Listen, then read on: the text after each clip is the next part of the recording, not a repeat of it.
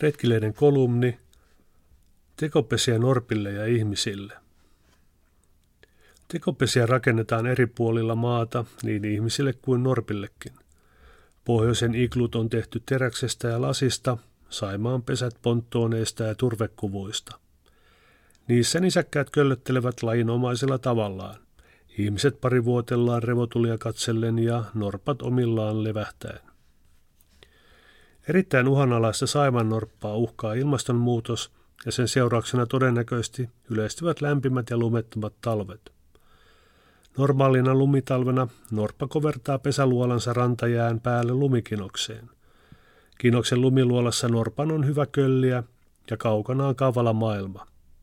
Vaikka ulkona kuinka tuiskuttaisi ja tuivertaisi, sisällä on hiljaista ja rauhallista. Sen tietää jokainen lumikammissa tai luolassa yönsä viettänyt.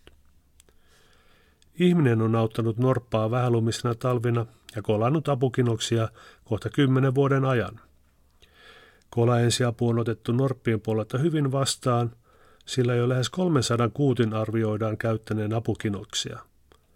Kolahommilla on ollut merkittävä rooli norppakannan elvyttämisessä. Kiitos siitä vapaaehtoisille lumimiehille ja naisille.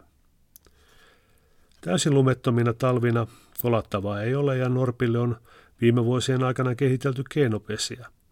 Yritysten ja erehdysten kautta on löydetty toimiva ratkaisu, jonka myös norpat hyväksyvät.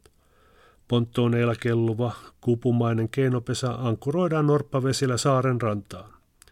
Norppanaaraiden odotetaan hakeutuvan niihin helmikuun alkupuolella. Tulevaisuudessa Saimaalla voi olla jopa satoja keinopesiä, mikäli ilmastonmuutos toteutuu ennusteen mukaisesti. Keinopesiä ei pidä kuitenkaan sekoittaa viimeisimmän igluvillityksen tuomiin kelluviin revotuli-igluihin. Niihin ihmisuroksia ja naaraita nousee veneestä nauttimaan maisemista ja viettämään vapaa-aikansa, kenties jopa lisääntymään. Jonkun uskomuksen mukaan poikalapsi voi saada alkunsa revontuleen roihutessa taivaalla. Nestorin nimipäivää vietetään 25. helmikuuta ja niihin aikoihin myös norppanaaraat synnyttävät kuuttinsa. Ensimmäiset elinviikot ovat kuuteille erittäin tärkeitä. Hiihdetään saarten rantakinokset, tekopesät ja iglut helmikuussa riittävän kaukaa. Näin taataan oma rauha niin norppaemoille ja kuuteille kuin igluköllöttelijöille.